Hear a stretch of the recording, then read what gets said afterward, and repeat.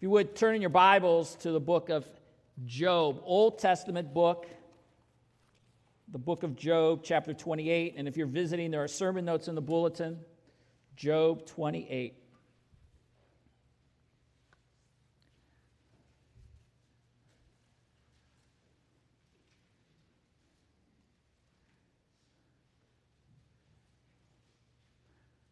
God is. He exists, and he's a rewarder of those who seek him. In the book of Job, chapter 28, many scholars believe that this is one of the most critical, if not the most critical chapter in the book of Job. And I got to tell you, I was blown away by that. I started studying the book of Job, for our Sunday school, which my plug, I really think you ought to be there for our Sunday school. We're going through the book of Job. We did a big overview, but you can catch up next week, 9:30. That's for the adults, and then the kids would come for their other classes as well. But I started a study of wisdom this week, knowing that eventually our new book study is the book of 1 Corinthians, and so I encourage you to be reading that, get ready for it. I started this study thinking, okay, we're going to do a short study on wisdom. Wisdom, skill for living, information from God. I thought, wow, let's do this. And I started working on a passage in Proverbs, and it took me to another passage in Proverbs, which I thought would be a great introduction. And I thought, no, that's an entire sermon by itself. And then I started working on this introduction, and I thought, oh my goodness, this is a sermon unto itself. So I've got 3-4 sermons all ready to go. This one kicks it off. Job 28, as I started reading this, because I had been reading this in my own personal study time as well, hit me that this fits with our study of wisdom. And so I started doing some more in-depth study, and the scholars were writing about this, and that they think that the liberals think that this chapter is so significant that Job couldn't have wrote it. Somebody else had to write it, that it got thrown in because of its significance. And I'm thinking to myself, how in the world could I have missed that this chapter is that significant? And you'll see as we go through this how powerful it is. And I got to tell you, I believe wholeheartedly the author of Job put this in there. And I lean towards the fact that as Job either recounted this story or wrote it himself, that this was critical because it fits with the overarching theme of the book of Job about being committed to God no matter what you face, no matter what suffering you go through. And you'll see that as this chapter will talk about the pursuit of wisdom, you'll see that it's going to reveal more than intellectual knowledge. It's going to see that ultimately it's going to deal with you pursuing your ultimate goals in life, and will reveal what you hold as most important in your life. Okay? And I think that is what is critical, because we're going to see the pursuit of wisdom is really the pursuit of God. And you cannot separate the two. God is, the Bible tells us, and rewards people who out of faith pursue him. Yet the pursuit of God we know is the God who communicates through his word. Sometimes people say, oh, you become a lover of the Bible. But the Bible, I want you to understand, reveals who God is. God's wisdom reveals who he is. So when I pursue wisdom, I'm pursuing God. And we'll see how those things go hand in hand.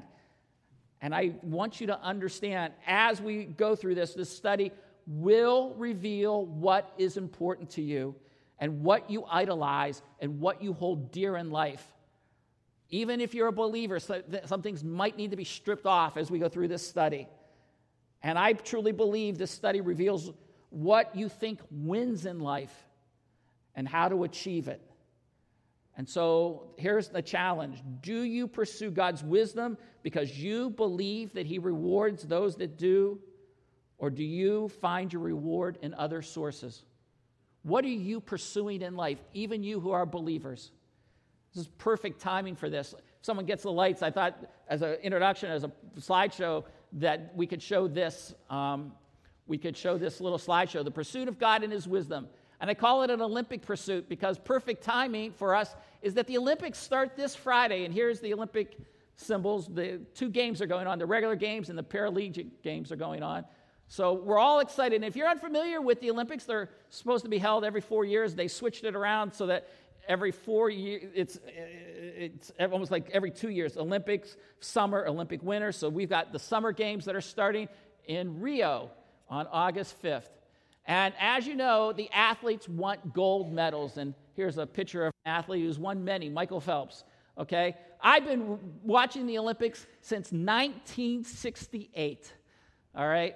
And I have watched all kinds of athletes go for the gold. And I know that they train very, very hard. Here is Allison Felix. And just as a little side note, her father and I went to seminary together, and I'm hoping that when we have the IFCA National Convention in Kalamazoo, which I'm hoping many of you will go to next year, I'm hoping to bring her father to our church. I was at her house when she was a little girl, even before she started running, and talking to her dad and knowing what she's gone through. It's typically what all of the athletes go through. They train hard. And when they train hard, what are they training for? And I know that Allison, I think, is going for, is it the 400 this year? She's won in the 200, 400, she's running relays. But I know when all of the athletes train, when you train to win gold, you change your diet, you change your sleep habits, you sometimes don't get to hang out with family and friends. Athletes that are committed to winning know that there is incredible sacrifice, right? There is nobody that just rolls out of bed and says, hey, I'm running in the Olympics. I am just going to swim in the Olympics. I'll do it this weekend. You have to sacrifice. You train hard. And then when you go through it, you go through much pain, whether in your training or in the actual contest. This is a picture of an athlete, Carrie Strug, her coach, Bella Caroli, from Olympics, I think it was in 2008. She had torn ligaments, and she had to dismount, and she landed on it through excruciating pain. Those of you who remember, we were crying through this thing. It was intense. She went through hardship to win the gold medal. And this Olympics, if you're going to watch it again, several years ago, they realized that part of what makes the Olympics so endearing to everyone is they run these stories on how the athletes train, what they've gone through, the defeats they've been through, family experiences, and so that you can identify with the training they go through, the pain they go through, okay? Now, how does this apply for us? In the same way, people want to win in life, but there are different goals. Unbelievers want to win the world's gold. I thought that was really perfect. But if you're a believer today, you're saying to yourself, I want to be gold refined by fire. And it's so interesting. I did a word search on gold. Gold gets used so many times as literal gold. Something's more precious than gold. And then we're gold refined like fire. And this morning, there is the reality that each of us must ask ourselves honestly, what is our pursuit in life? Because the way you can look at it is, what do you train for? What do you sacrifice? Where is your real pain? I mean, where is your real hurts day after day when you say to yourself, boy, I just don't seem to be getting ahead in life? Or is it that I am becoming more and more like Christ and I don't see myself being more like Christ? That's where you see your defeat. Or your greatest victories are, hey, I can't believe that I'm patient, kind, not jealous, not bragging. I can't believe that I witnessed to that person when I was terrified. What is what you determine to be gold in your life? That's where I wanted to go today, because when you look at this, you look at the effort. I found this picture. It's so perfect. Are you pursuing the world? And here's these guys working the fields because everything they're about is the gold of this world. The lust of the flesh, lust of the eyes, and the boastful pride of life in 1 John. Using Tozer's book, you don't have to read Tozer's book, but I thought it was a great picture. Are you pursuing God? And it all starts with the cross of Jesus Christ. This morning, if you've come and you're visiting with us, or maybe you've been here for many, many years, unless you have a relationship that started at the cross where you've come to faith and you've recognized you're a sinner, you are in trouble, because the only way to really get God's gold, to get God's blessing, to get God's reward, is it starts with a faith in Jesus Christ.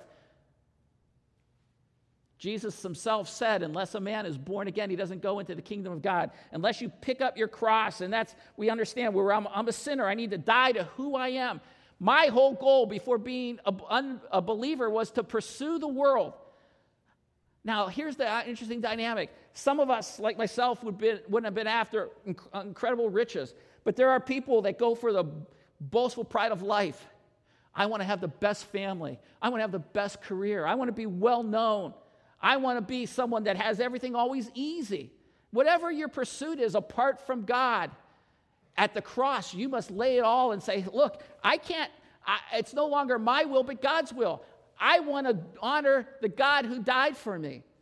And unless you're born again, you really haven't started down the right path of pursuit of God.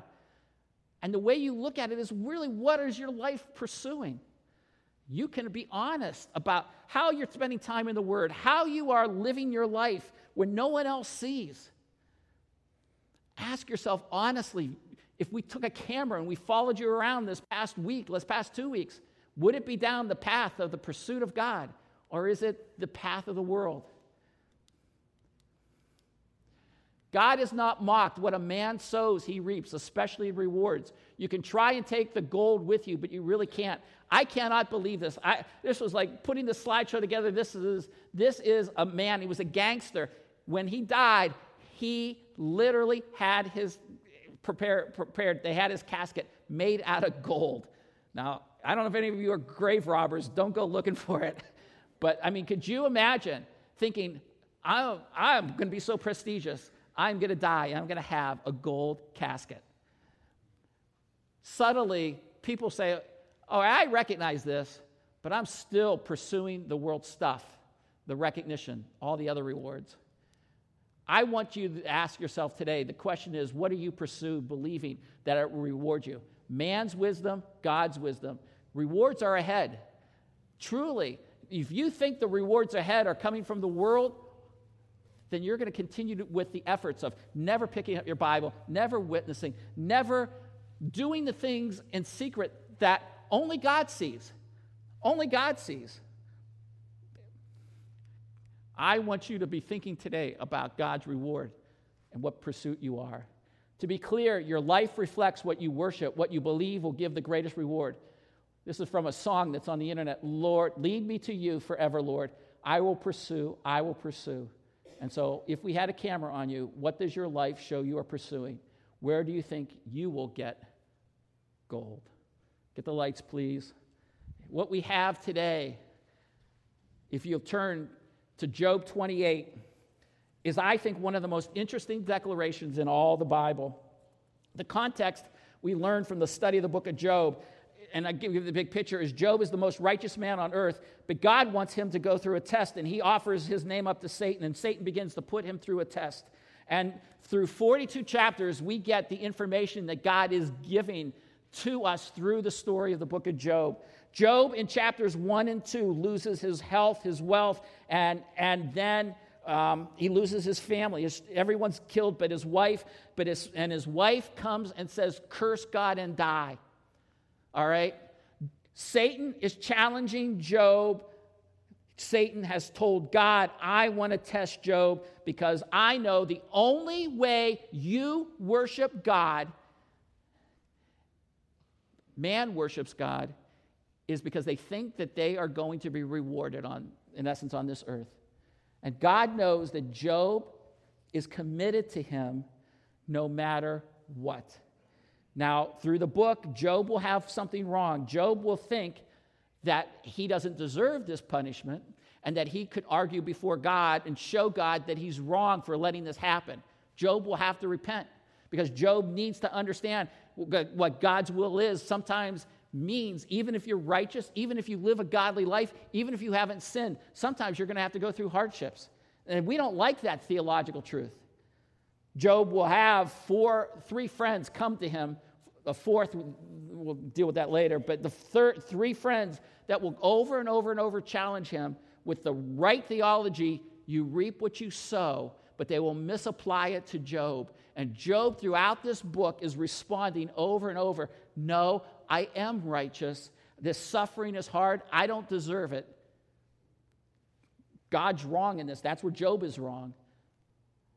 But what is Job doing throughout this book that is positive for us, and how does it relate to our study in wisdom, is that I think it's 5 or 6 times Job will make a declaration that I want to ask you today to make.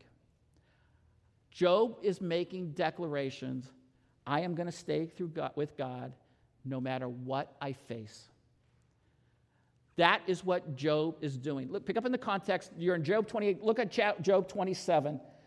What Job is dealing with is he comes to his friends, and verse 1 says, he continued his discourse and said, as God lived, who has taken away my right. And there's where Job is like, he's bothered by God. He's incorrectly bothered by God. But he says, God who has taken away my right, and the Almighty who has embittered my soul, for as long as life is in me and the breath of God is in my nostrils, my lips certainly will not speak unjustly, nor will my tongue mutter deceit. Far be it from me that I should declare you right. Till I die, I will not put away my integrity from me. I hold fast my righteousness and will not let it go. My heart does not reproach any of my days. Here is the statement as Job comes into the 27th and 28th chapter that precedes that basically lays this out. I am committed to God. I am going to be committed to God no matter what. I may think that God is wrong in this situation. I don't like what God has done to me. I don't think it's fair what God has done to me. I don't think in the heart of my soul that is, like that word embittered conveys the idea of I am really, really hurt. Why have you done this to me, God? That Job is saying, I don't care. Eliphaz, Zophar, Bildad, those are the 3 names. I am not walking away from God. And that's my challenge to you. Because I know when I look around you, your lives have been embittered. There's been hardships, there's been difficulties, and every one of you, you don't know what's around the corner for you. But God is saying to you, do you believe that I am? He has given us the wisdom of a man who we consider the most righteous in all the world, and he says, I'm putting him on display, and I am putting him through the loss of all of his children, all of his wealth, all of his health, and then I'm having his wife turn on him and become a person who says, why don't you just curse God and die? Then I bring you your I believe his 3 closest friends. And when you come finally to chapter 6, Job is like saying, my goodness, don't you understand? When somebody is hurting, can't you just come alongside and be kind? Why do you bring this false theology? Why do you bring the false application? You reap what you sow and you throw it in my face. I should just totally walk away because, God, you can't even give me good friends. But through this, the cycle over and over and over from Job is, I will be committed to God even though I don't understand what he's doing with my life. I cannot wait to come, and I know as my Redeemer lives, I will come forth as gold. I'll stand before God, and I'll prove God wrong. We know that Job's going to have to repent of that attitude, but what he's got right, and the attitude that I want you to have, is I will be committed to God no matter what. It is in that context, and that's what you don't want to miss, the picture of God, of Job saying, I am committed to God's wisdom. When he says, I'm committed to God's wisdom, he is saying that in the pursuit of life, and as people look for answers and what they sow in life, what they pursue in life, is that I know that the only answers come from God. And for me to turn against God would go against my very soul. That is what I'm asking. As you deal with death, loss of financial stuff, embitterment, children that are wayward, whatever you go through, whatever physicality you go through, that in your heart you will say, I will pursue God no matter what. So Job goes on, and he talks about in chapter 27 through the end of that chapter about he knows that in the end the wicked people lose. Look at verse 13 of 27. He says, that is the portion of the wicked man from God, and the inheritance which tyrants receive from the Almighty. Though his sons are many, though they are destined for the sword, and his descendants will not be satisfied with bread. His survivors will be buried because of the plague, and their widows will not be able to weep. Though he piles up silver like dust and prepares garments as plentiful as the clay, he may prepare it, but the just will wear it, and the innocent will divide the silver. He has built his house like the spider's web, or a hut which the watchman has made. He lies down rich, but never again. He opens his eyes, and it is no longer. Terrors overtake him like a flood. A storm steals him away in the night. The east wind carries him away, and he is gone, for it whirls him away from his place, for it will hurl at him without sparing. He will surely try to flee from its power. Men will clap their hand at him and will hiss at him from his place. What he is saying is, in the end, the people who pursue the things of the world lose. And that's what I'm trying to get you to understand. Your pursuit of the world, and even if it creeps in and you think you're subtly trying to have your feet on both sides of the fence, oh, I'm a believer, but I'm pursuing God, but most of my actions are pursuing the world, you're going to not be rewarded for it as a believer. And if you're definitely all on that side, you're definitely not going to be rewarded, because you're going to lose. And it's at this point the 28th chapter comes in. Like I said, pivotal point. This is like his last arguments as the book is concluding, because Job is going to be done talking when we come into chapter 31, 32. His friend Elihu is going to talk, and we're not going to really have the focus on Job anymore. So what makes the 28th chapter so important? It's his stand. It's Job's planting the flag. It's Job saying, I know where wisdom comes from, and my actions and my pursuits, as I look at it, I recognize I've got to pursue God, because any other pursuit is foolish. So look on your sermon notes. I put on there are two contrasting answers to the same question. There's one question that gets repeated in the 28th chapter, and I didn't even have it to be a fill in the blank. It's, where can wisdom be found?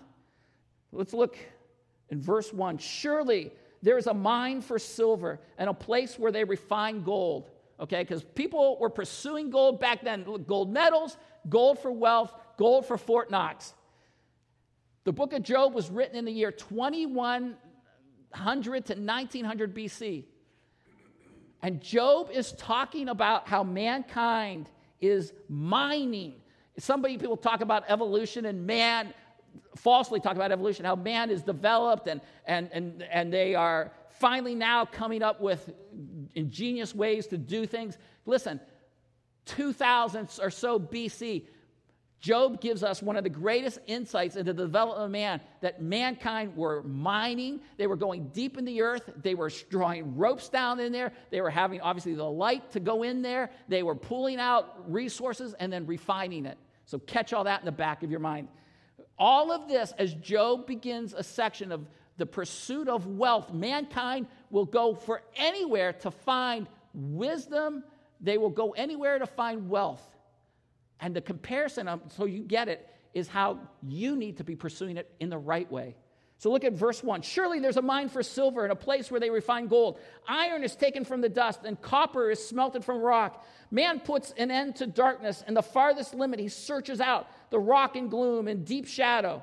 Verse 4, he sinks a shaft far from habitation, forgotten by the foot. They hang and swing to and fro from men. The earth, from it comes food, and underneath it is turned up as fire. Its rocks are the source of sapphires, and its dust contains, there's our word, gold. Okay?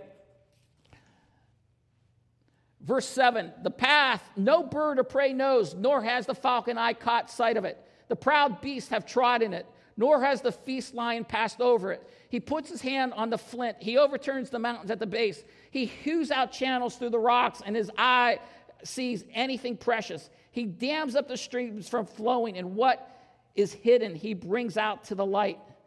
But where can wisdom be found, and where is the place of understanding? So 1B on your sermon notes, man digs for treasures. Man will do whatever they can to find the wealth that they think will make life go. And this is what we know. Mankind pursues whatever they think. And so if a person thinks that wealth is in the depth of the earth, they will dig. They will go to the depths of the depths of the depths. And the reality of it is we know that this is what mankind does.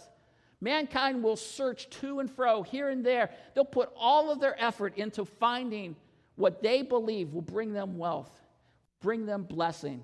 The lust of the flesh of the eyes, the lust of the eyes, the lust of the flesh, and the boastful pride of life, we know is what man pursues. And I want you to honestly ask yourself, what are you pursuing in life? Mankind digs up treasures. They put forth the effort. But fill in the blank, yet the material of the earth does not reveal true value. You put in the word value or put in wisdom. Because verse 12 says, but where can wisdom be found? Where is the place of understanding? Man does not know its value, nor is it found in the land of the living. The deep says it is not in me, and the sea says it is not with me. Pure gold cannot be given in exchange for it, nor can silver be weighed at its price. It cannot be valued in the gold of Ophir and the precious onyx or sapphire. Gold or glass cannot equal it, nor can it be exchanged for articles of fine gold. Coral and crystal are not to be mentioned, and the acquisition of wisdom is above that of pearls. The topaz of Ethiopia cannot equal it, nor can it be valued in pure gold. Again, coming back to gold. It's amazing.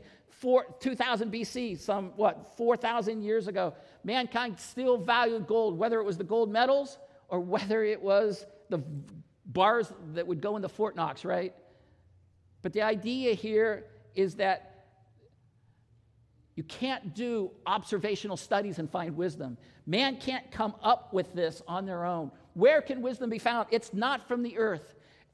And you know, today in our information age, the information super age, the highways, on the internet, the books that are written, mankind is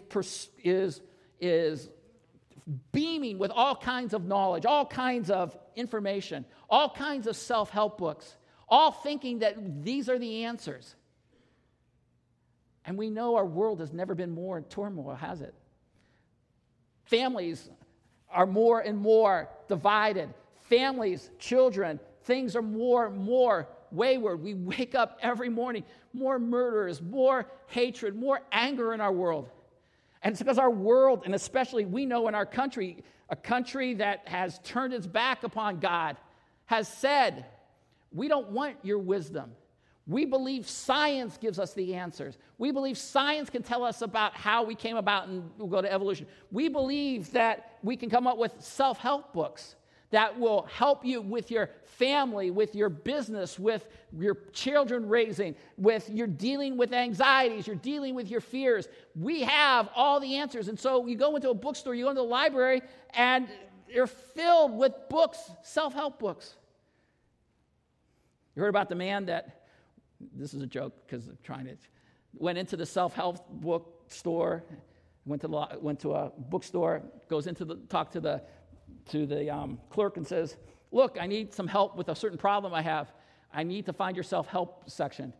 And the clerk said, well, if I showed you where it is, wouldn't that defeat the purpose?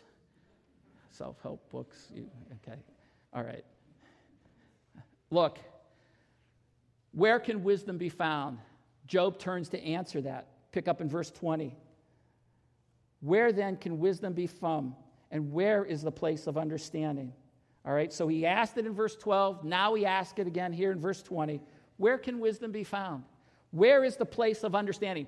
Understanding is where you get it, where it all comes together. Where can it be found?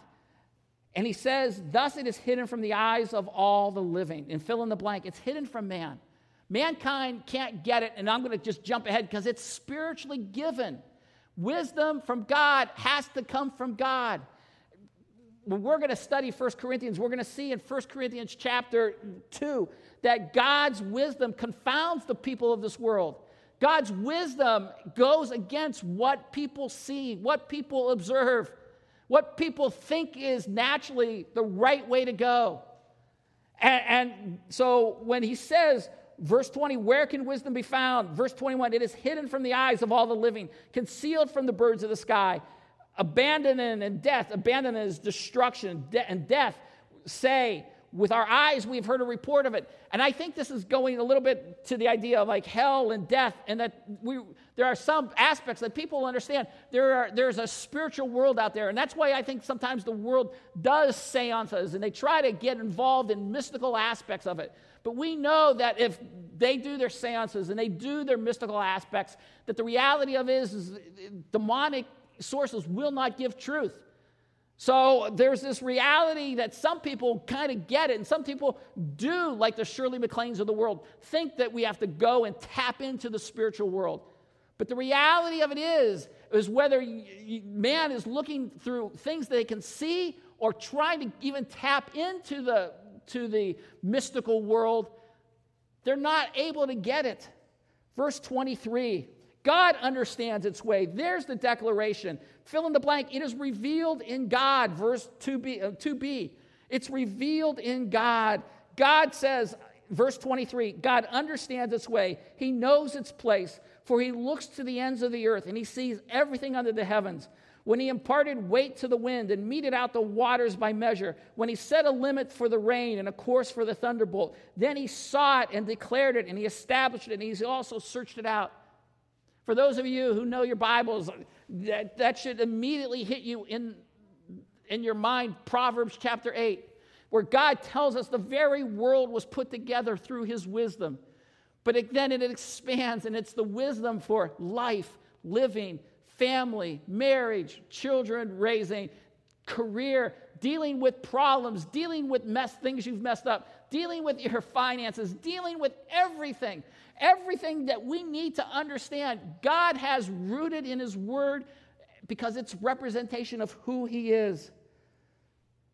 And so, verse 27, then he saw it and declared it and established it, and he also searched it out. And to man he said, behold, the fear of the Lord is wisdom, and to depart from evil is understanding. Now, this is what I want you to see. Fill in the blank. God reveals it. Just fill in the blank. Fear God, depart from evil. And you say, wait a second, depart from evil, fear God, Proverbs 1:7, the fear of the Lord is the beginning of wisdom. Fear of God is one of the most important concepts throughout the Bible. It's the idea of having an awareness, listen to this, that God is, and I have to deal with him. The word fear means to be afraid. Sometimes it puts in the sense of awe, and put in the idea of reverential care. Here's where I want you to understand. You think, well, how is this foundational to wisdom? Because this is where it all comes together. If I am going to find wisdom, if I'm going to find the skill for living, wisdom means skill for living. It's a word that conveys information applied. In Exodus 32:33, the people who put the tabernacle together were called wise. They were filled with wisdom. They put together an ornate tabernacle. And that is what wisdom does for you. When you are a wise person, you can put together a beautiful life. How does fearing God lay out the foundation, the basis?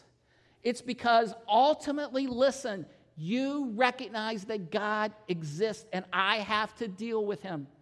There is no way that I cannot deal with God. I must be God conscious in all that I do. In the way I speak, the way I think. I like the way I challenge you with the way you think, because no one knows. No one knows when I lust. No one knows when I dwell all the time on the things that are so important to me. And challenge yourself right now. If you had to say, what is the thing that you most think about? And it could be, I'm pursuing money, or it could be, I just want to have the most perfect family, and I want everyone to think I'm the world's greatest mom or the world's greatest dad. It might be that I want the greatest aspiration. I want public respect. I want everyone to think I'm the greatest servant here. I don't know what it is, but instead of, do you think about God's glory and recognizing God's honor and pleasing God? Remember, the Bible talks about pleasing God. It all ties in because God is. I put together a list and to challenge you, because you see that line there. You say, okay, fear of the Lord, that is wisdom. Fear of the Lord, that's wisdom.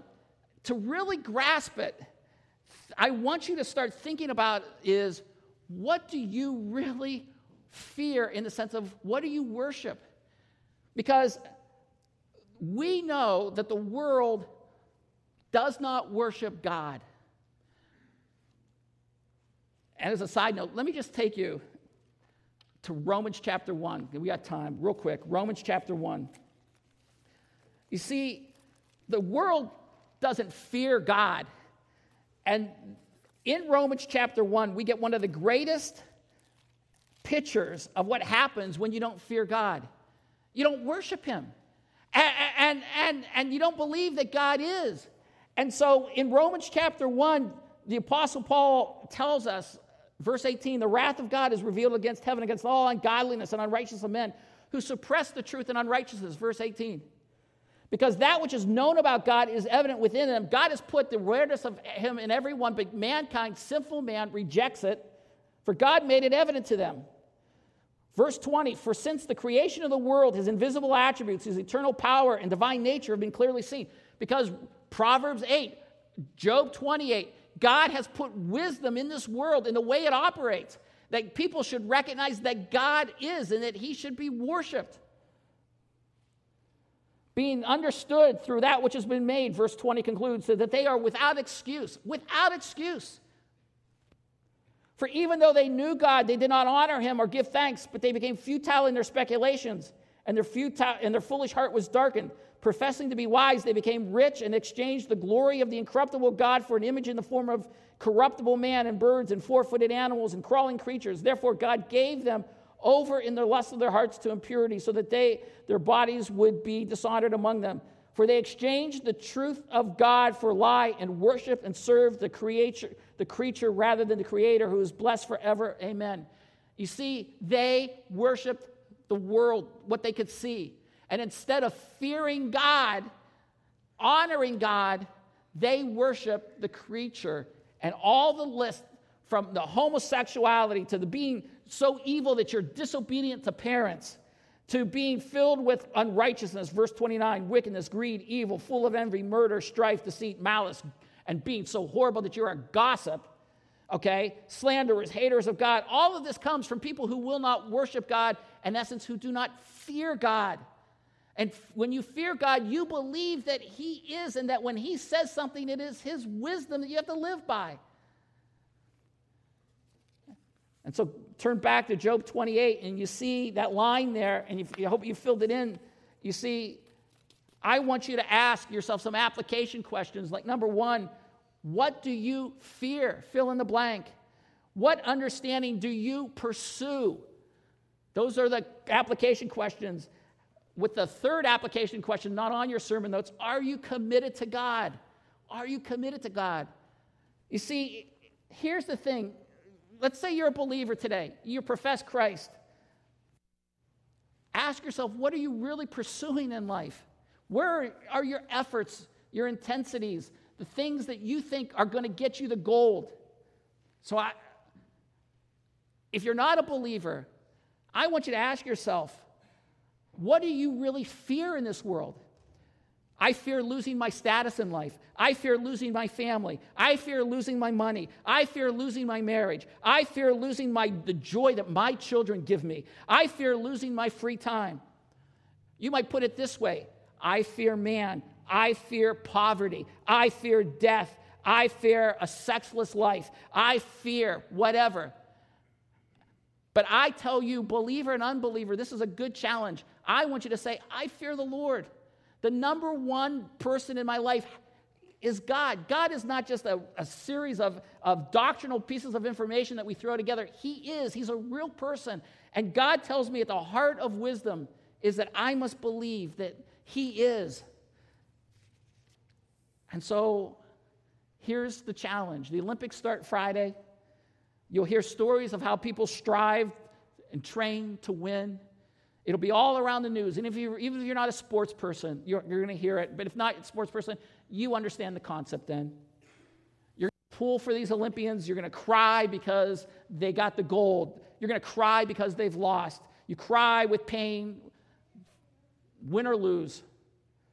But it's no different in life. And what do you really think gives you joy? The joy of the Lord is my strength, the Bible says. It is not a quip, but a reality that if your focus is on God, nothing else matters. Job is saying in Job 28, if you haven't got the picture yet, is Job, who has been challenged, Satan wants him to curse God and die, is saying, I don't care what I'm going through, even if I don't understand what God has done, even if I think that God has embittered my soul, I believe that God is, and I believe that his wisdom is the only wisdom that matters. I will pursue it no matter what. I will stand firm on that. I will not walk away from God. I will not curse God. As he said, far be it from me that I should walk away from God, is that in essence of what he said in chapter 27. Far be it that I would speak unjustly of God. Far be it that I curse God. Far be it that I think that I would walk away from righteousness. I will stay committed, even if I don't understand. And today, I don't know what everyone is going to go through. What you've all gone through, every person, as the Bible says, knows its own pain. You know it deeply. You know it when you put your head on the pillow and you're crying yourself to sleep. But I am asking you, no matter what you face, stay committed to God. Stay committed to his wisdom. Fear the Lord. Know that understanding comes from him. Trust him even when you don't know why you've gone through what you've gone through and what tomorrow is. But you're going to pursue him. And to pursue him means that you're going to be in his word because his word reveals who he is. So here's the question. Will you be a person committed to pursuing God no matter what you go through? I'm asking you as we go through the next few weeks, I'm excited about this study. I want you to pray about any idol that you have, that God would reveal it to you so that you would say, I don't need to pursue this. I'm going to stop this. I'm even going to stop. I'm a believer, and I have set up idols. The things that I want in my life, I'm going to repent of those, God, and I lay them at your feet. I want to pursue you and your work, your will in my life. But if you're an unbeliever today, here is my challenge to you. I'm telling you that whatever you think that you're holding on to, that you think that you're worshiping, because it's not just, oh, I love my sexual immorality. It's you truly believe that joy that you get from that is something worthy to worship. I'm telling you it's not. In the end, you lose. If you think that you're a wealthy person and you're going to hold on to your gold and that's you're pursuing it through corruption and lies, or you're somebody that works so much that you're never around your family, in the end, you're going to lose that too. I ask you, if you're someone who's not a believer in God, challenge yourself, because whatever you think you're holding on to, you will lose. And I'm telling you to turn to Christ, because when you turn to the cross, it's only through that do you find true wisdom, you find the reward that will be there forever.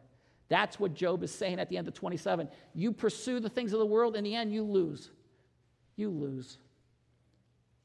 So where is wisdom found? It's found in God. Fear him, worship him, believe that he is. Let's pray. God, I am praying that today's challenge has really struck in the hearts of everyone here, that there's an honest awareness of what we think really matters. I'm hoping, God, that there's a sense where we are going to be people that will be strengthened in our pursuit of you, that we, like Job, can make a declaration, that we understand chapter 28 is not an arbitrary passage thrown in the midst of a lengthy discourse of jumbled ideas, but it is a declaration from a man who has been pushed to the brink. And God, I love our congregation. I love the people in this congregation. They have been through much. They have been through, some of them have parents that have been horrible to them. And then they've gone through some physical problems. And then they've gone through tough times with children. And they've gone through tough times with spouses. And then they've done things that they themselves are very embarrassed by. And God, there could be a time where we could just say, God, where have you been in my life? Why have you allowed me to do this? Why have you even let me slip up? And their souls could be embittered. But I'm asking that, God, you strengthen them, that they would not give up. Like Job, they would make the declaration, I know that wisdom only comes from God, because at the heart of Job's declaration is that he believes that God is and needs to be feared. But I also know, God, that times people need comforted. They need the sense of your Spirit and the love and the joy that could help them make it through a day, because this life is hard. And I know, God, that not everyone in this room will have everything restored like Job got restored. Some people die in their bitterness and the hardship and the difficulty. But I pray, God, that they will be people committed, like Job, to never give up their righteousness, never curse you, never turn away from you. Because I care for these people. As a pastor, I intercede for them. I pray for them. I ask, God, for your protection for them. And I pray, God, that through it, whatever we're going through, that we are people who recognize the corruption of the world is so pervasive and it creeps into our lives. And at times we find ourselves not fearing you, but fearing losing status, losing our marriages, losing our children, losing our wealth, losing the things that bring us joy, when in reality, the only thing we should fear is you. All of those things, whether it be marriage or children or career, are all good things, but when they become more than you, they become idols. And I'm asking, God, that there is an honest awareness for all of us of what we idolize in this world. But for the unbeliever, Father, it is my prayer that somebody is here today and they recognize that they fear the things of the world more. That's what they love. They don't want to lose the things of the world. And that they, God, need to recognize that as a false pursuit. It will be an empty pursuit. They will lose. Help them understand the weight of their sin and the judgment that they are facing, that the penalty for their sin is death, loss of everything, the destruction of everything. And like Job described, they will lose everything. And God, cause that awareness today to have them turn to Jesus Christ, the only Savior, the only path that will bring true, lasting reward. Please, God, how we pray that someone comes to faith today. In Jesus' name, amen.